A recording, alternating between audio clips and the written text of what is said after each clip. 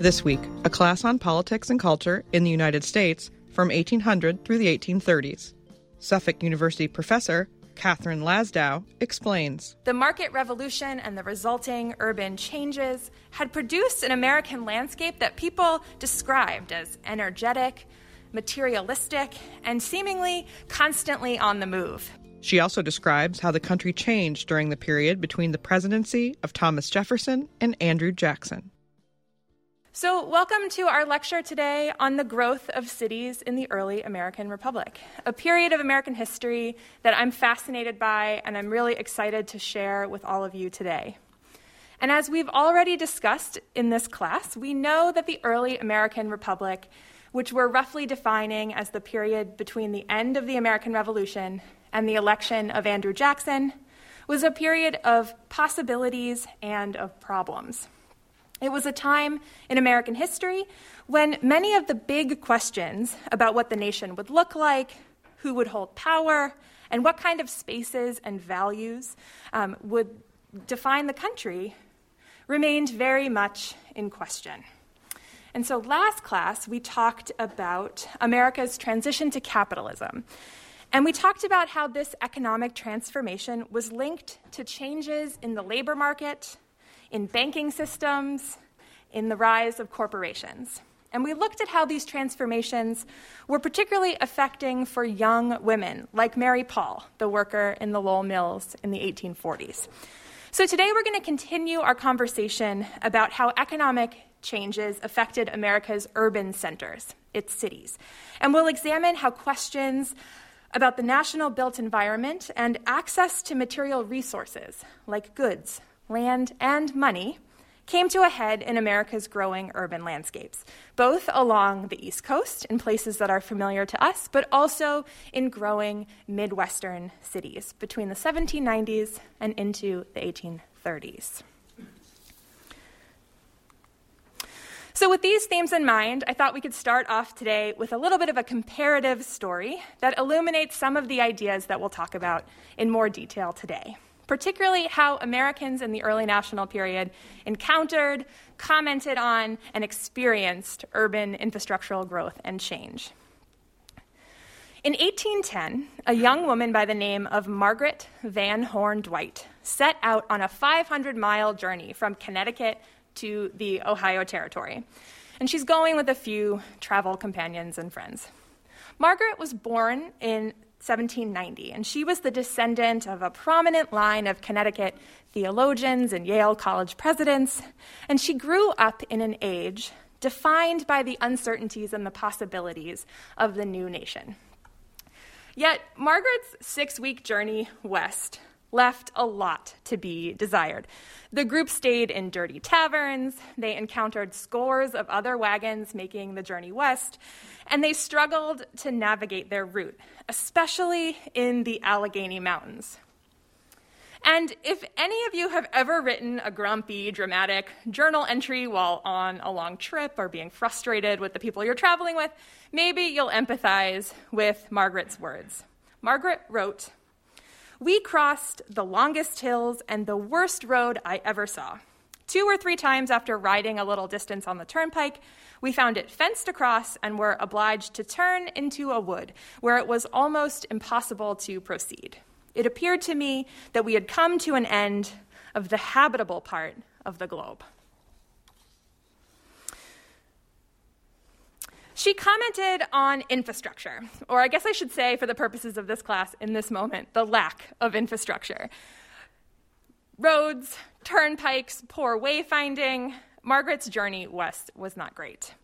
And she concluded by mentioning, "The reason so few people are willing to return from the Western country is not that the country is so good, but because the journey is so bad." Now, if we flash forward almost 20 years later, we encounter yet another woman making the same journey west, Frances Trollope, an English novelist and writer. She moved to the United States to join a utopian community, and then she later traveled around the country in the 1820s and wrote about what she experienced. She returned back to England and published the book Domestic Manners of the Americans in 1832. And Frances, on her journey west, followed the same route that Margaret did. But this time, instead of a bumpy, unpaved road, she traveled along the National Road, the first federally funded road in America, connecting East and Midwestern cities. And Frances wrote, "The whole of this mountain region, through 90 miles of which the road passes, is a garden. I really can hardly conceive of a higher enjoyment than a tour among the Allegheny Mountains, as our noble terrace road, the Simplon of America, rose higher and higher. All that is noblest in nature was joined to all that was sweetest." And here she uses an allusion to the Simplon Road, a mountain scenic road through the Alps. Now, what do you guys notice about the differences between Margaret and Frances's journeys? Particularly Frances's journey. What's different here? Yeah? Frances had a much easier time getting through the terrain since so much time has passed and changes have been made. Yeah, absolutely. Yeah. Other observations. Yeah. Because of the National Road, she was allowed to enjoy the beauties of nature rather than being frustrated by it? Absolutely. Absolutely, yes. And so here we see how much had changed for these two women commenting on the same stretch of country, just 20 years apart. By the mid-1820s, the population had nearly tripled to 12 million people from what it had been in 1784. The nation's land area had more than doubled, more states had been added to the Union, and there were new roads, steamboat routes, canals, and more, all of which helped to bring economic development to the West and spurred the growth of cities. But what exactly was causing this dramatic transformation in American life? This week, we're going to explore the roots of these changes and how they took place in America's cities. And we'll do that through the lens of three questions. First, why was the early national period such a transformative moment in American urban growth? Next, how do historians know what cities look like in this period, and what physical evidence do they have to understand urban change over time? And lastly, we'll ask, how did infrastructural change affect the socioeconomic dynamics of the urban experience? And we'll begin with our first question. To understand how America's early national cities changed, we first need some grounding in what these places were like in the colonial period. In the 17th and 18th centuries, European powers, as we know, including the English, the Spanish, the French, the Dutch, established cities along the Atlantic coast of North America. And these were places intended to primarily serve the merchant and imperial interests of European empires. These early cities served as important crossroads for the movement of people and goods. And the colonial economy flowed first and foremost through its urban centers, including things like the slave trade. And as historian Colin Calloway reminds us, European powers were certainly not the first people to create large-scale urban settlements in the Americas. Native Americans had also created monumental towns and cities long before the Europeans showed up. The Native American urban frontier was a space of cultural contact and exchange. And Colin Calloway actually writes, he says, while Christians were erecting Gothic cathedrals in the 12th and 13th century Europe, Indian people in the Mississippi River Basin were constructing temple mounds, creating ritual spaces, and demonstrating their power through building. And we know that Indians continued to visit cities in America and in Europe well into the 18th and 19th centuries. They went as diplomats, invited guests, and, of course, curious travelers. But with the rise of British imperial power in the 18th century, we see a series of Anglo-American cities emerging to the forefront of the North American landscape. By 1775, Boston, Newport, New York, Philadelphia, and Charleston were the largest urban centers in British North America. And they had populations ranging anywhere from 12,000 people to 20,000 people. And you're probably starting to see this by looking at these statistics, that though cities are forming an important part of the colonial economic experience, they're certainly not the norm for ordinary folks. Only about 1 in 20 people actually lived in cities in the colonial period. So these were small places compared to the large-scale metropolises that will emerge in the 19th century, and of course, compared to what we think of when we think of big cities today. A number of factors shaped the growth of cities in the early national period. There are far too many to explore in just one lecture, so we're going to focus in on just a few key points. We'll talk about the market revolution, we'll look at westward migration, and we'll examine changes to the labor market. And then we'll shift gears and we'll zoom in on the physical evidence of cities to talk about their impact on people's everyday lives. In the early national period, American cities were shaped in large part by what historians have come to call the market revolution. We talked about this a little bit last class.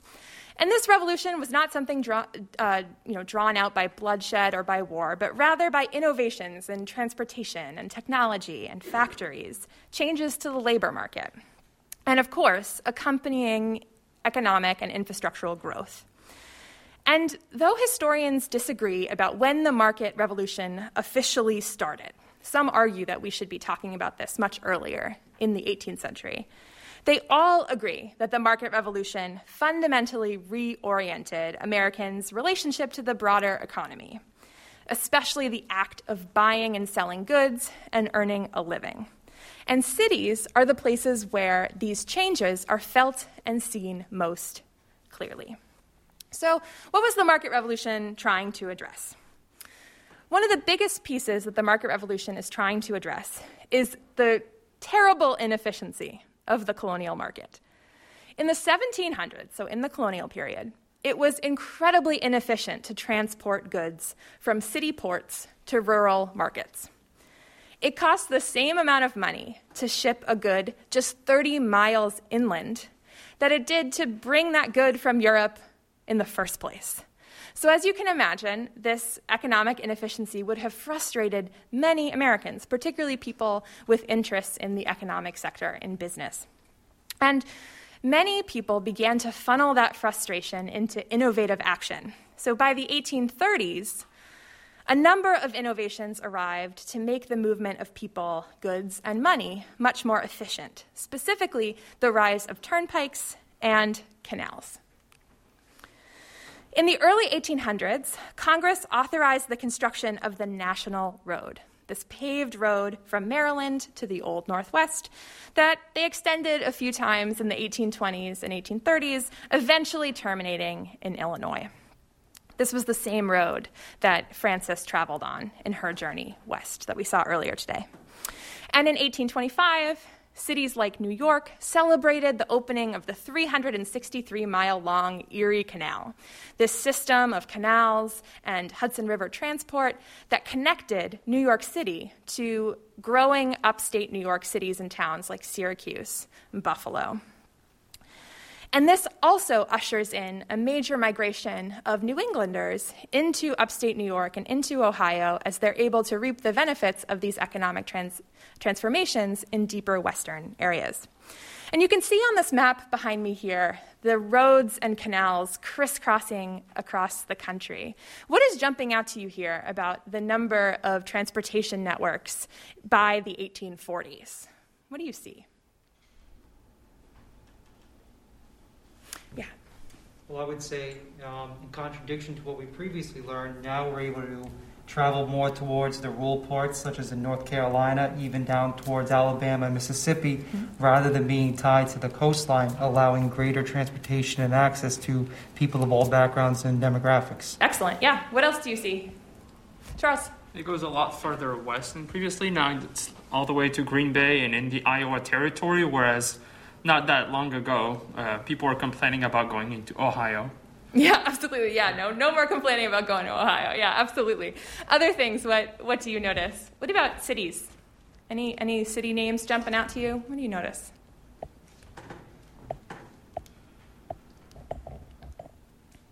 Yeah, Alex. A lot of the core cities like Boston, New York, Philly, they're all connected by the highways, but also new cities like Chicago, New Orleans, they're also connected? Yeah, excellent. So we have these colonial era cities being connected to one another in a more concrete way through road and rail transport. And then we also have the emergence of new Western cities. Excellent. Yeah, Jordan. Going off that point, also now that there's an ability for cities to pop up in the middle of the country, no longer just along seaport, because they're able to travel a lot easier than just through the water. Yeah, great.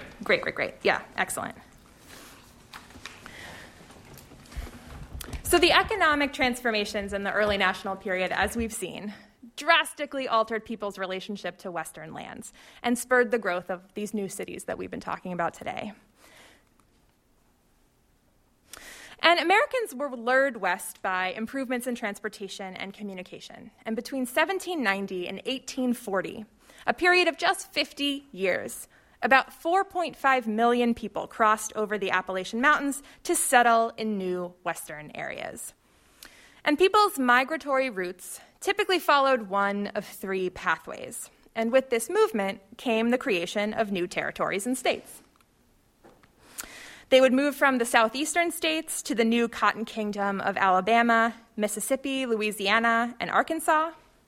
They'd go from the upper South into southern Ohio and Indiana and Illinois, and from New England into New York and the upper North and Midwest, places like Ohio, Indiana, Illinois, Michigan, and Wisconsin.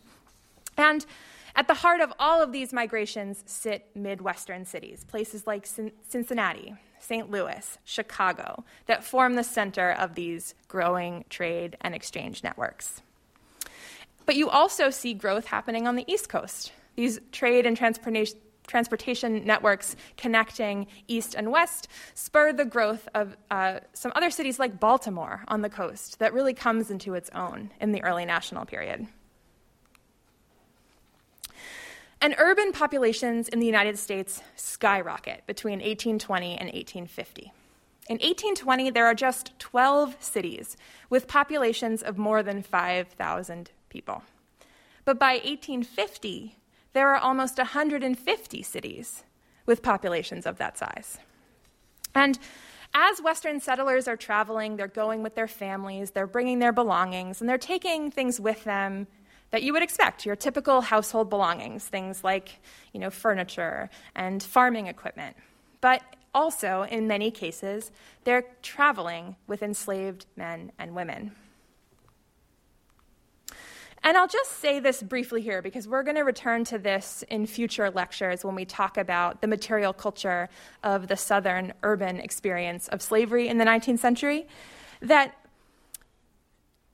though urban growth brought with it economic opportunity, it was linked to the backs of enslaved labor.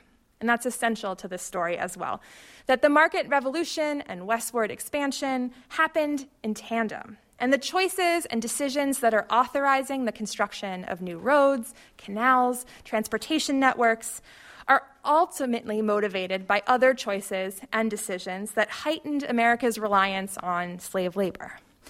So when we're talking about people spinning thread into cloth in northern factories, we have to talk about the ties to the southern cotton economy. When we're talking about the growth of railroads and canals, not just in the Northeast, but especially in the Deep South and into the new Western territories, we have to think and acknowledge the role of enslaved labor in building that infrastructure. So we've seen how the market revolution offered greater efficiency for the movement of people and goods. But how did these economic changes shape the growth of cities and the people who lived in them? Now's the time for a quick refresher from last class. So if we kind of brush off the cobwebs from the other day, we discussed the decline of the household system of labor. Anybody want to remind us what that was all about? Annalise.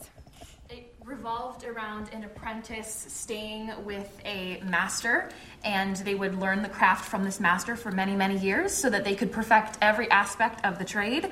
But that wasn't very efficient, and so it led to them wanting a factory style of work or piecework where one person would specialize in a particular part of an object so that they wouldn't have to be trained as long and things could go a lot quicker rather than knowing every part of the trade and expertise. Yeah, excellent. Yeah, other things that we want to add to that understanding of the household system of labor and its decline.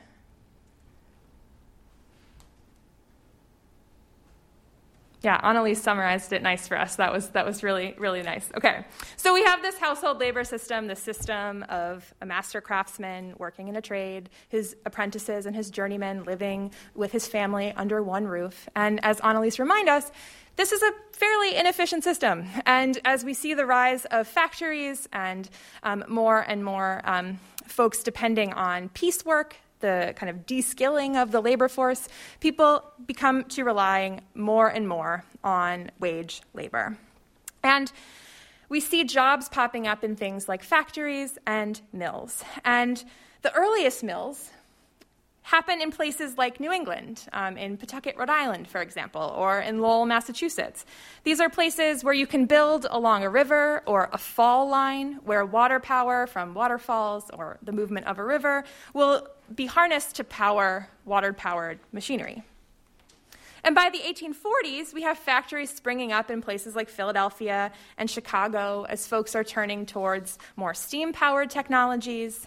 And then by the 1850s, American factories have expanded well beyond textile mills, specializing in the production of goods like tools, agricultural machinery, shoes, clocks, you name it. And this economic expansion fuels a demand for more labor, which was met in part by an increased arrival of immigrants from abroad. In cities along the East Coast and into the Midwest, an increasing labor force of Irish and German immigrants arrive to fill these jobs.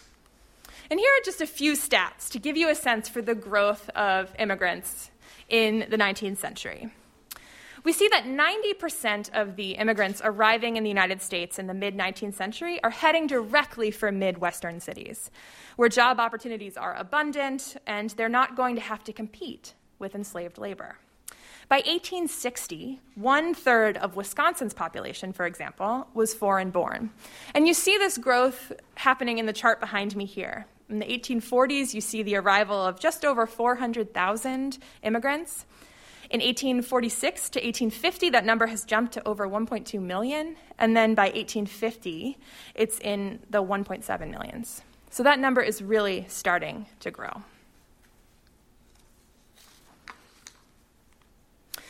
Immigrants from England were easily absorbed into the American population, particularly the long-standing connections to the British Empire and that history made that assimilation quite easy for some folks. But folks from Ireland and other nations were often encountering a lot of hostility.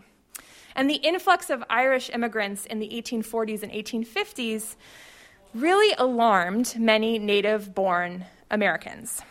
And historians call those people who feared the impact of immigration on the American political and social life, they call them nativists.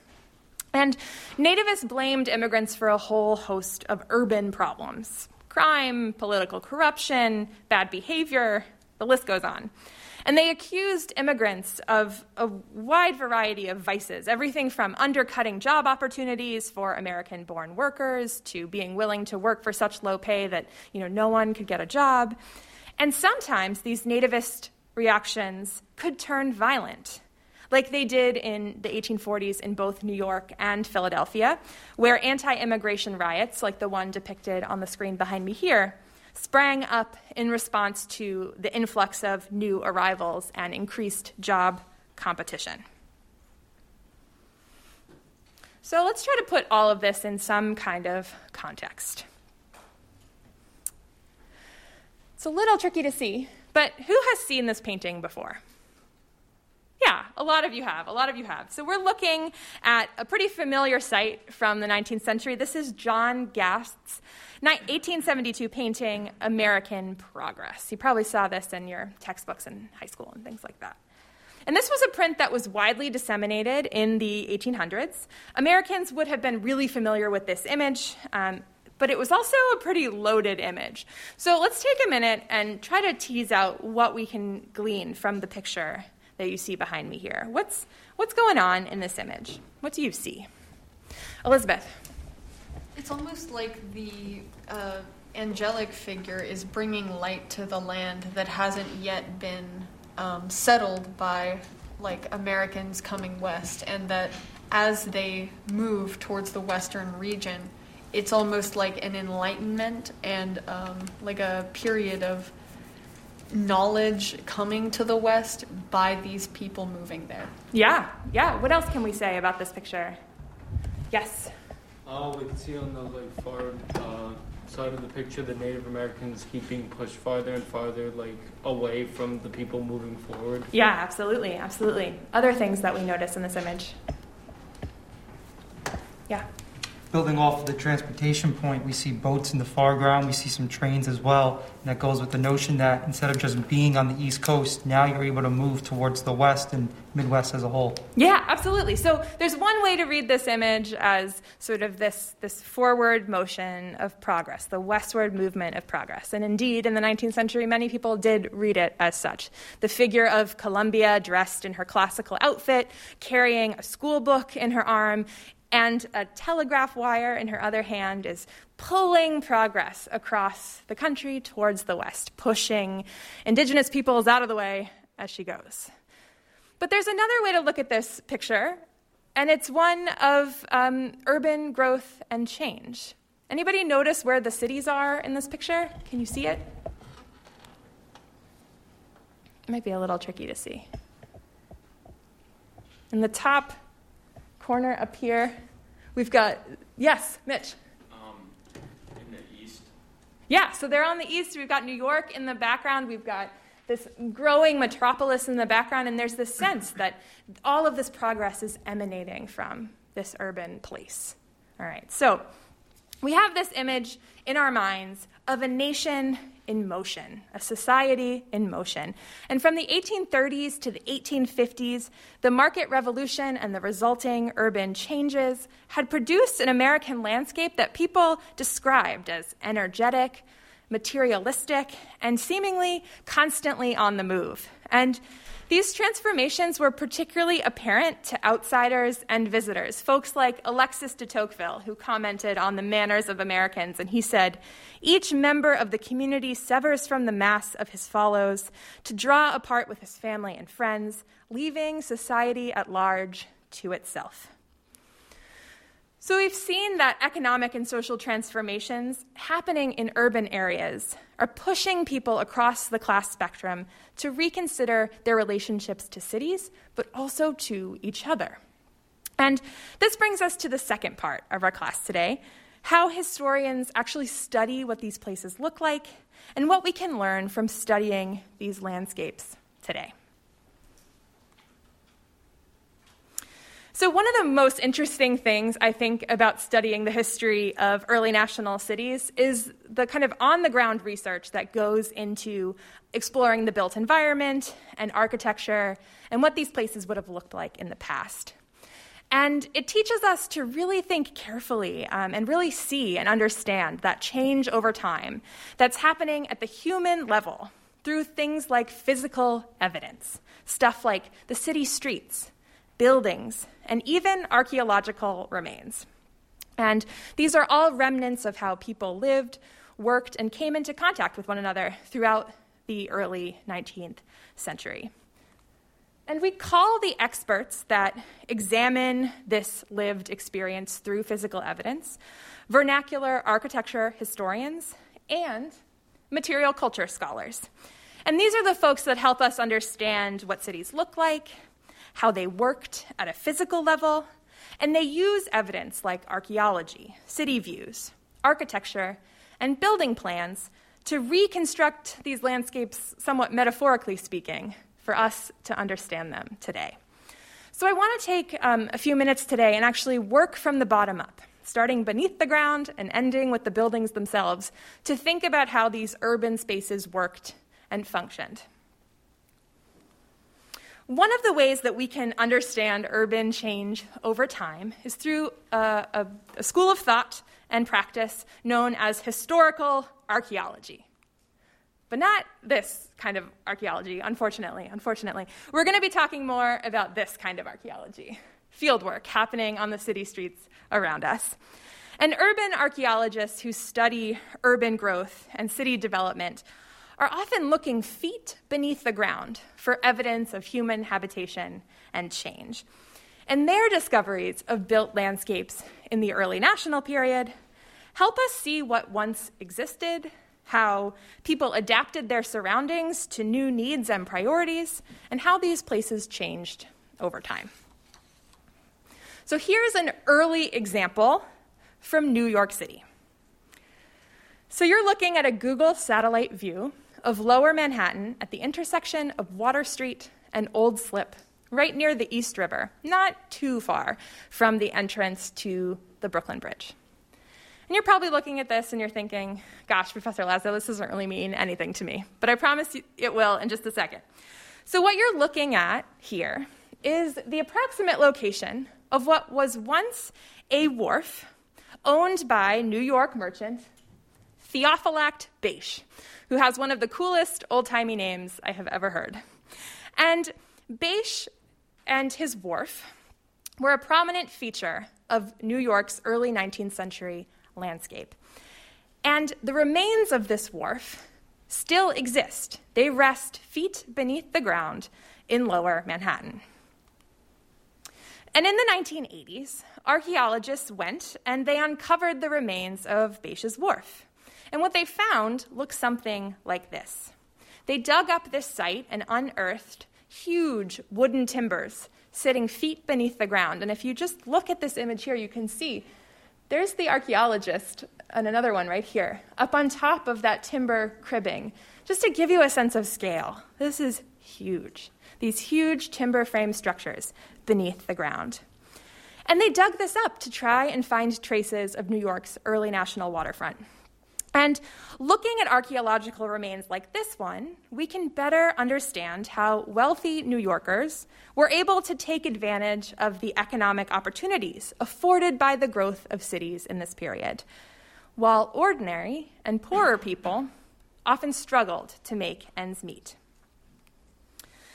Beish was a very wealthy New Yorker. He was a merchant, and he purchased a type of property called a water lot in 1775. And he did this to expand his business empire. Now, a water lot is a term for a plot of land that sits beneath the water that merchants would buy in the 18th and early 19th century with the intention to frame out with wood and fill in with dirt and sand and all sorts of stuff to create wharves, new city streets, and plots of land for building upon, all with the goal of expanding the city's footprint out into the water. And we see phenomena like this happening here in Boston. It happens in Philadelphia. It happens in waterfront cities across the United States in this period. It's a very common way of building. And we know from property records, real estate documents, city directories, census records, that Beish is building in not only one of the kind of hottest real estate regions in the city of this time, but also one of the most crowded. So I just want to show you for a moment. What you're looking at here is a property map, a plat map, created centuries later. So this is from the early 1900s, showing you the names of the different property owners who bought water lot property around the same time that Beish did. And so there's his water lot plot right here. So this region is also incredibly dense. Over 5,600 people lived on roughly 53 acres of land surrounding Beish's wharf. And if you're trying to get a sense for what that means, and you like to think in terms of sports, we're thinking about approximately 55-ish football fields worth of space, all right? And it's important that we consider this density in relative terms. So Manhattan had a much smaller geographic footprint at the time that Beish is building. It was only about a mile north to south and half mile east to west. And it had a population of about 32,000 people in 1789. And when Beish is building and wharfing out this water lot, 5,600 people live in the immediate vicinity. So there's a higher concentration of people relative to the size of the city. And this suggests that as merchants are buying up valuable waterfront real estate and reaping all these financial benefits of urban development, there are also scores of poor and working class men and women who find themselves increasingly crowded into the nooks and crannies of these newly built spaces. And many of the public health issues that plagued early national cities were often traced to these exact neighborhoods, especially things like yellow fever. So we know today that yellow fever is a disease caused by what? Anybody know? What causes yellow fever? Nobody knows? Any guesses? Yeah. Rats or human waste? Not rats, but another kind of pest, common to us in the summertime here in New England. Yeah. Is it mosquitoes? It's mosquitoes, exactly. So we know today that yellow fever is caused by mosquitoes. But in the early national period, people didn't know this fact. And so they often blamed a whole bunch of possible causes for the recurrent and very common yellow fever epidemics that would often show up in cities. They blamed breathing unhealthy air, smelling spoiled cargo. They blamed people's personal hygiene and living conditions. And so in the 1790s and early 1800s, as cities are visited over and over and over again by yellow fever outbreaks, we see that they tended to affect the poor more than they did the wealthy.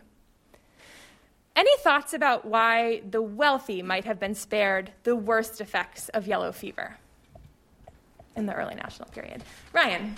Their clothing was a lot, more covering of their bodies, I guess, and, it was just, more coverage so they wouldn't get bit by mosquitoes. That's an interesting theory. I hadn't thought about that. Perhaps there's something to be said for the material clothing that you're wearing. Yeah. Tomas? They can spend more leisure time indoors and, not working outside. Okay, so they can go inside. Yeah, what else? Lucy? Their land afforded them more personal space, so they weren't crowded together. Yeah, so one of the things that wealthy urbanites can do, as they can do today, and we saw during the COVID pandemic, is they can pack up and leave. If people are getting sick and they don't want to stay there, they can flee to their country estate. They can head up to their cousin's house, someplace outside of town. Whereas, the poor and the working class, they don't have these same options. And so when we see these yellow fever outbreaks happening, we notice that the poor are not only stuck, but they're also the ones getting sick. So, when we consider the relationship between construction of things like Theophylact Bache's wharf and the crowding of poor and lower-class people, we see that things like archaeological evidence can help us understand how city growth could create greater disparity between the haves and the have-nots. Here's another example of urban archaeology from Brooklyn, New York. This is the Empire Stores Warehouse, located in Brooklyn Bridge Park, right underneath the Brooklyn Bridge in Brooklyn. And in the late 1970s and 1980s, archaeologists excavated the ground outside of the Empire Stores Warehouse, which was originally an 1860s coffee storage warehouse that had been home to centuries of New York's urban industry and commercial growth. And when they went to dig out in front of this space, they found remnants of timber frame cribs, those structures used to expand the city's shoreline to create more land. And when they excavated the interior of these cribs, they found thousands of objects, stuff like shoe leather, metal pieces, glass bottles, and ceramic plates. What do you think all of this stuff was doing inside of a landfill crib, a structure that's meant to sit beneath the ground? Lucy? It was all trash that people used to weigh down these cribs. Yes, exactly. This was all of their garbage. These items were there because 19th century New Yorkers threw them away. These items had ended up in the trash heap of history, and then they got uncovered by archaeologists centuries later. They comprised the landfill that would have helped build out the shoreline of places like New York and Brooklyn. So in short, what can we learn from all of this? Well, the objects that we pull up from the ground teach us about how people built, but also about what kind of stuff they spent their money on. And we see them engaging in the world of the market revolution through what was essentially their trash. Another way that historians study and interpret how early national cities grew and developed is through things like city views, drawings, paintings, works on paper, things that depict cities in a particular historical context. And you've probably seen some Instagram shots like these ones behind me here. You maybe have taken a couple yourself. So we've got our beloved Beacon Hill behind me here, and then over here we've got the Manhattan Bridge in Brooklyn, supposedly one of the most iconic Instagram places to take a photo in the country. I don't know if that's true. But what do we see here? We see people doing what? What are they doing in the urban experience here? Walking. Okay, they're walking. But what's the point of an Instagram shot like this? Yeah, Tony. Capture the beauty of the landscape. Okay, sure. What else? Why would you take a picture like this? Yeah, Jordan. To capture a moment in time when you were once there. Yes, absolutely. So they're trying to capture cities at a particular moment in time, to say, I was here. I saw this place. They're trying to preserve, in essence, for future generations, what these spaces were like and who they were when they were in them. And 19th century Americans definitely didn't have Instagram, but they did have paper and pen and paint. And so we can look at artistic depictions of cities to see how folks in the 19th century were also thinking about urban growth and change. And one of my favorite places to look is at the artwork of a man by the name of William Chappell, who painted a series of New York City cityscapes in the 1870s. And now, by this point, Chappell was an older man. He had lived throughout the duration of the 19th century, and what he was painting was the New York that he remembered from his childhood. He's painting things like city streetscapes and workaday landscapes. What are some of the things that you notice about Chappell's paintings? We can start with this one over here. Elizabeth. It's not like a particular moment in time or like a famous event, but it's actually just kind of a mundane, like, picture of what that city would have looked like on any other day. Yeah, he's capturing very ordinary workaday spaces. Absolutely. What else do you notice about what he's capturing here? Yes? It doesn't look like the New York that we think of. It looks very much like a small town. There's no really tall buildings or anything like that. Yeah, this is New York in a totally different scale than the New York we would think of today. Absolutely. What about structures like this?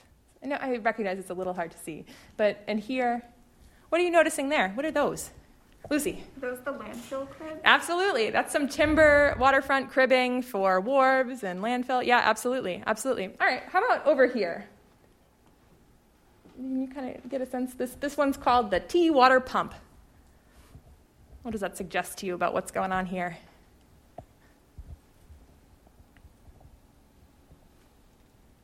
What's this guy doing? Can you see?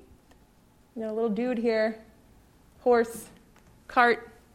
Lucy. Is that just like fresh water in a barrel at the end of his cart that he's giving to people for tea? Yeah. So at a moment in time where access to the infrastructure for fresh running water, like we understand today, was not as easy to come by, you would have water cartmen who would walk around the city and you could get your fresh water for your tea. So there's the tea water pump. This is where you could go and make your tea. Yeah, absolutely. So we see in these workaday spaces an effort to capture these cities in a moment in time.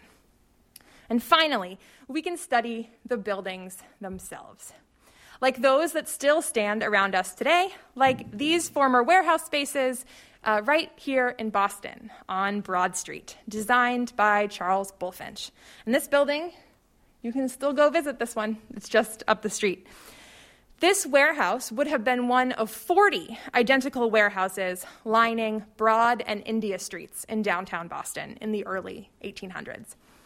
And it was built and financed as part of this much larger waterfront development project that included the creation of warehouses, shops like this one, and a monumental wharf building called India Wharf. The whole project was built, bought, and sold in phases from approximately 1803 into the 18-teens. And remember how last class we talked about the rise of corporations? What were some of the reasons why merchants and businessmen were kind of keen on establishing corporations in this period? What were they jazzed about? Yeah, Annalise. Corporations could outlive the members of a business. So before, if they just had a business between two people, it would die out. But corporations could live on through other people and keep the financial success growing. Yeah, absolutely. Other reasons why it was popular to start to incorporate. Giovanni. There was the concept of limited liability. So basically, even if the corporation had some sort of problem or was approaching bankruptcy, they couldn't go after your own personal assets. It was just limited to the corporation. Yeah, totally. And what else? Other things. We like these things today when we invest in corporations. Yeah, Lucy. It allowed the business people to return dividends to their shareholders, so it was worth investing in the business. Yeah, totally. You can make money off of it if it goes well. Yeah, so these are things that we're familiar with today. So the same sort of thinking and phenomena is happening in the early 1800s. So here in Boston, we have a group of merchants who want to get in on exactly this kind of business, and they form a corporation with sanction from the state that allows them to build the real estate that you see behind me here. They called themselves the Broad Street Associates, and then they approached architect Charles Bulfinch to have him design them some really neoclassical, monumental structures for the city of Boston.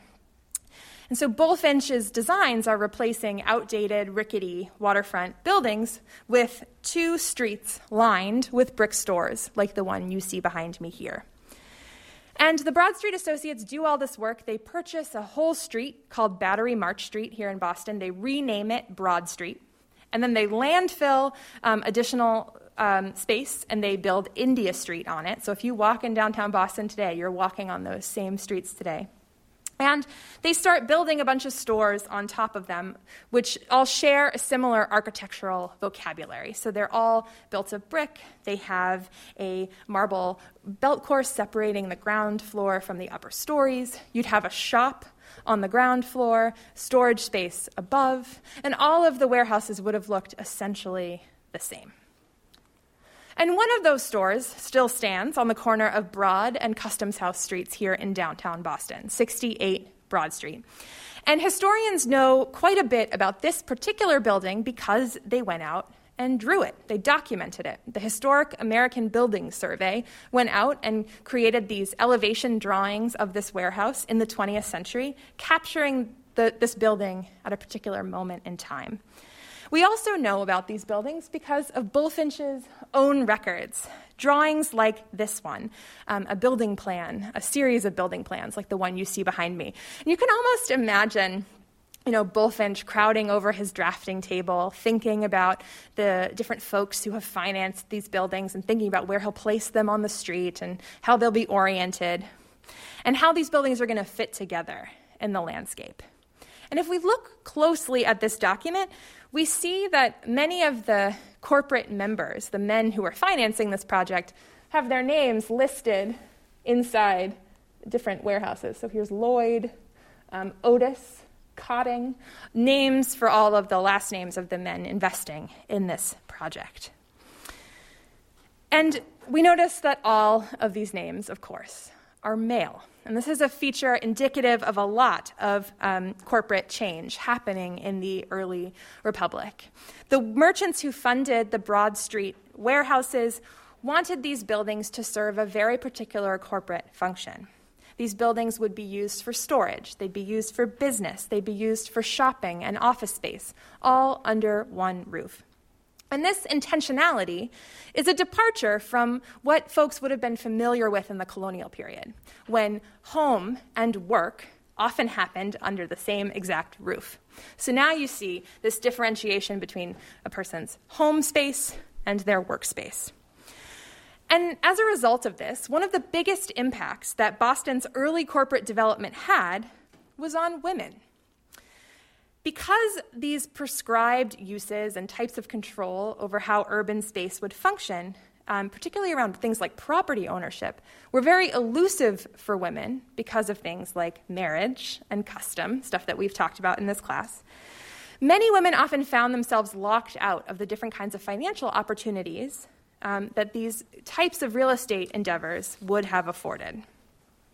Yet, if we look at city directory documentary evidence, we can see that women may have found some ways to resist the real estate development trends happening around them, especially once the buildings were completed and occupied. So these are 2 pages from a city directory. Does anybody know what a city directory is? It's an odd little document that's not totally familiar to us today. What do you think this is? Elizabeth. It kind of shows like all the business owners in the city and like where they are located and what they do. Yeah, not just business owners, but basically anybody who wanted to could have their name, their residence, their place of occupation listed in a city directory. So we can think of this as a book akin to a phone book before phones. This is where you could kind of go to look up who lived where and what they did. So we can look at these books published on a yearly basis in cities, and we can find evidence of a variety of folks doing a variety of jobs, living in a variety of places. Everything from merchants, physicians, hairdressers, apothecaries, sailors, stevedores, and laborers. And one of the things that we can also find is the existence of women. For example, we see a woman named Lydia Eskildon operating a boarding house at 115 Broad Street in 1810. And boarding houses were a very particular and popular form of employment opportunity for women in this period because they could run sort of a domestic lodging space for sailors and laborers. We also know that widow Abigail Stone operated a ladies' boarding house at 108 Broad Street with 2 documented female tenants, a woman named Mary Lawrence and Elizabeth Sears.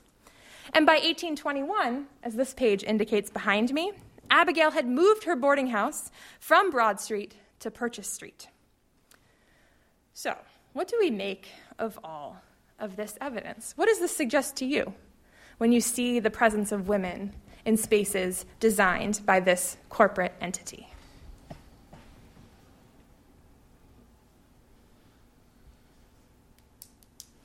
Any thoughts? What do you think's happening here? What can we surmise from what we see here? Charles, and then Giovanni.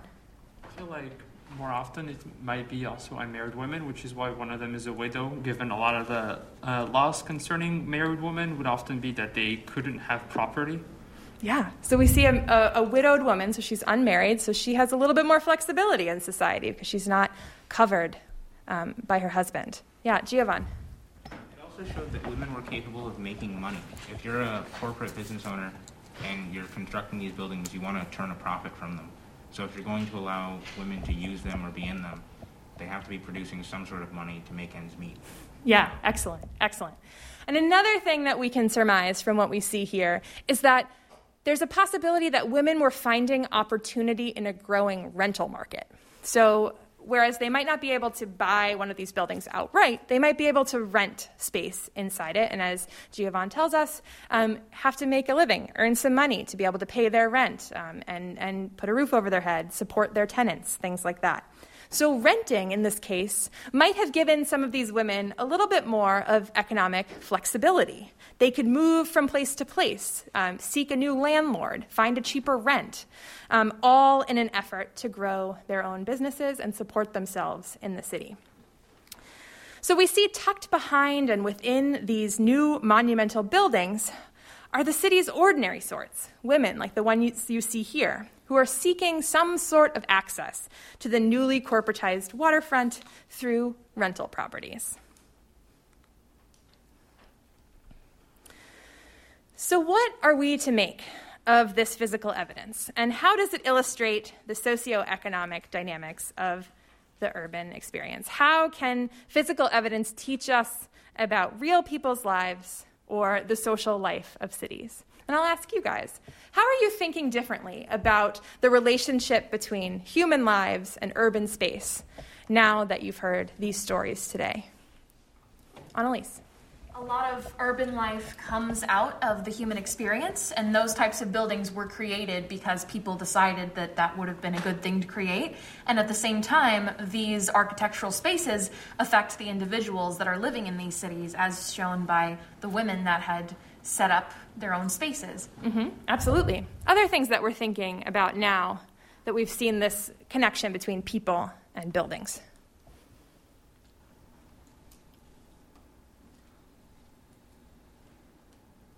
How will you think differently about this period of history now?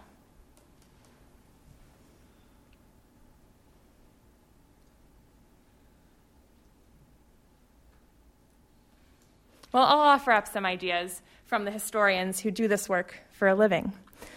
One of the big takeaways from research like this is that it gives us tangible proof of the ways that urban development and change can not only lead to economic opportunity for some folks, but can also make things a lot more complicated for everybody else. And this is a theme that's been kind of coming up in our last few classes together, this sort of crunchiness between the haves and the have-nots, economic opportunity for some, but struggle and questions for many others. And we saw this last class when we talked about how the impact of urban growth allowed young women to enter into a waged workforce in a significant way for the first time, like when we talked about Mary Paul and the Lowell Mills. And we saw this today when we talked about how urban property development and consolidation allowed some wealthy merchants to prosper, while a lot of other people found themselves crowded and squeezed. And we can place this history that we've seen here today in a long arc of historical scholarship that looks at these questions from a lot of different angles: architectural historians, social historians, material culture scholars, you name it. And they remind us that the city itself is a historical artifact. Architectural historian Del Upton writes, "In the embodied experience of urban life, the abstractions of political ideology, planning ideas, and personal identities were tested and absorbed. The city shaped and annotated the urban experience and was shaped by it." So there's no one way to understand the growth of cities in the early republic. Their significance comes in many different forms, from the stories of men and women who found ways to make a living in the new streets and new buildings of the early national period, to the architectural and archaeological evidence that tells us about how these places grew and functioned. So we know that cities were places of social, economic, and architectural change.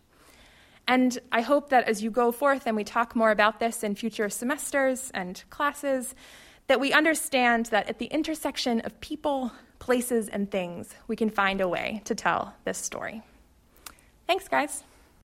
Thanks for listening to C-SPAN's Lectures in History podcast. Have you checked out our BookNotes Plus podcast? Taking the concept from Brian Lamb's long-running BookNotes TV program, the podcast offers listeners more books and authors. BookNotes Plus features a mix of new interviews with authors and historians and some old favorites from the archives. Find it wherever you listen to podcasts.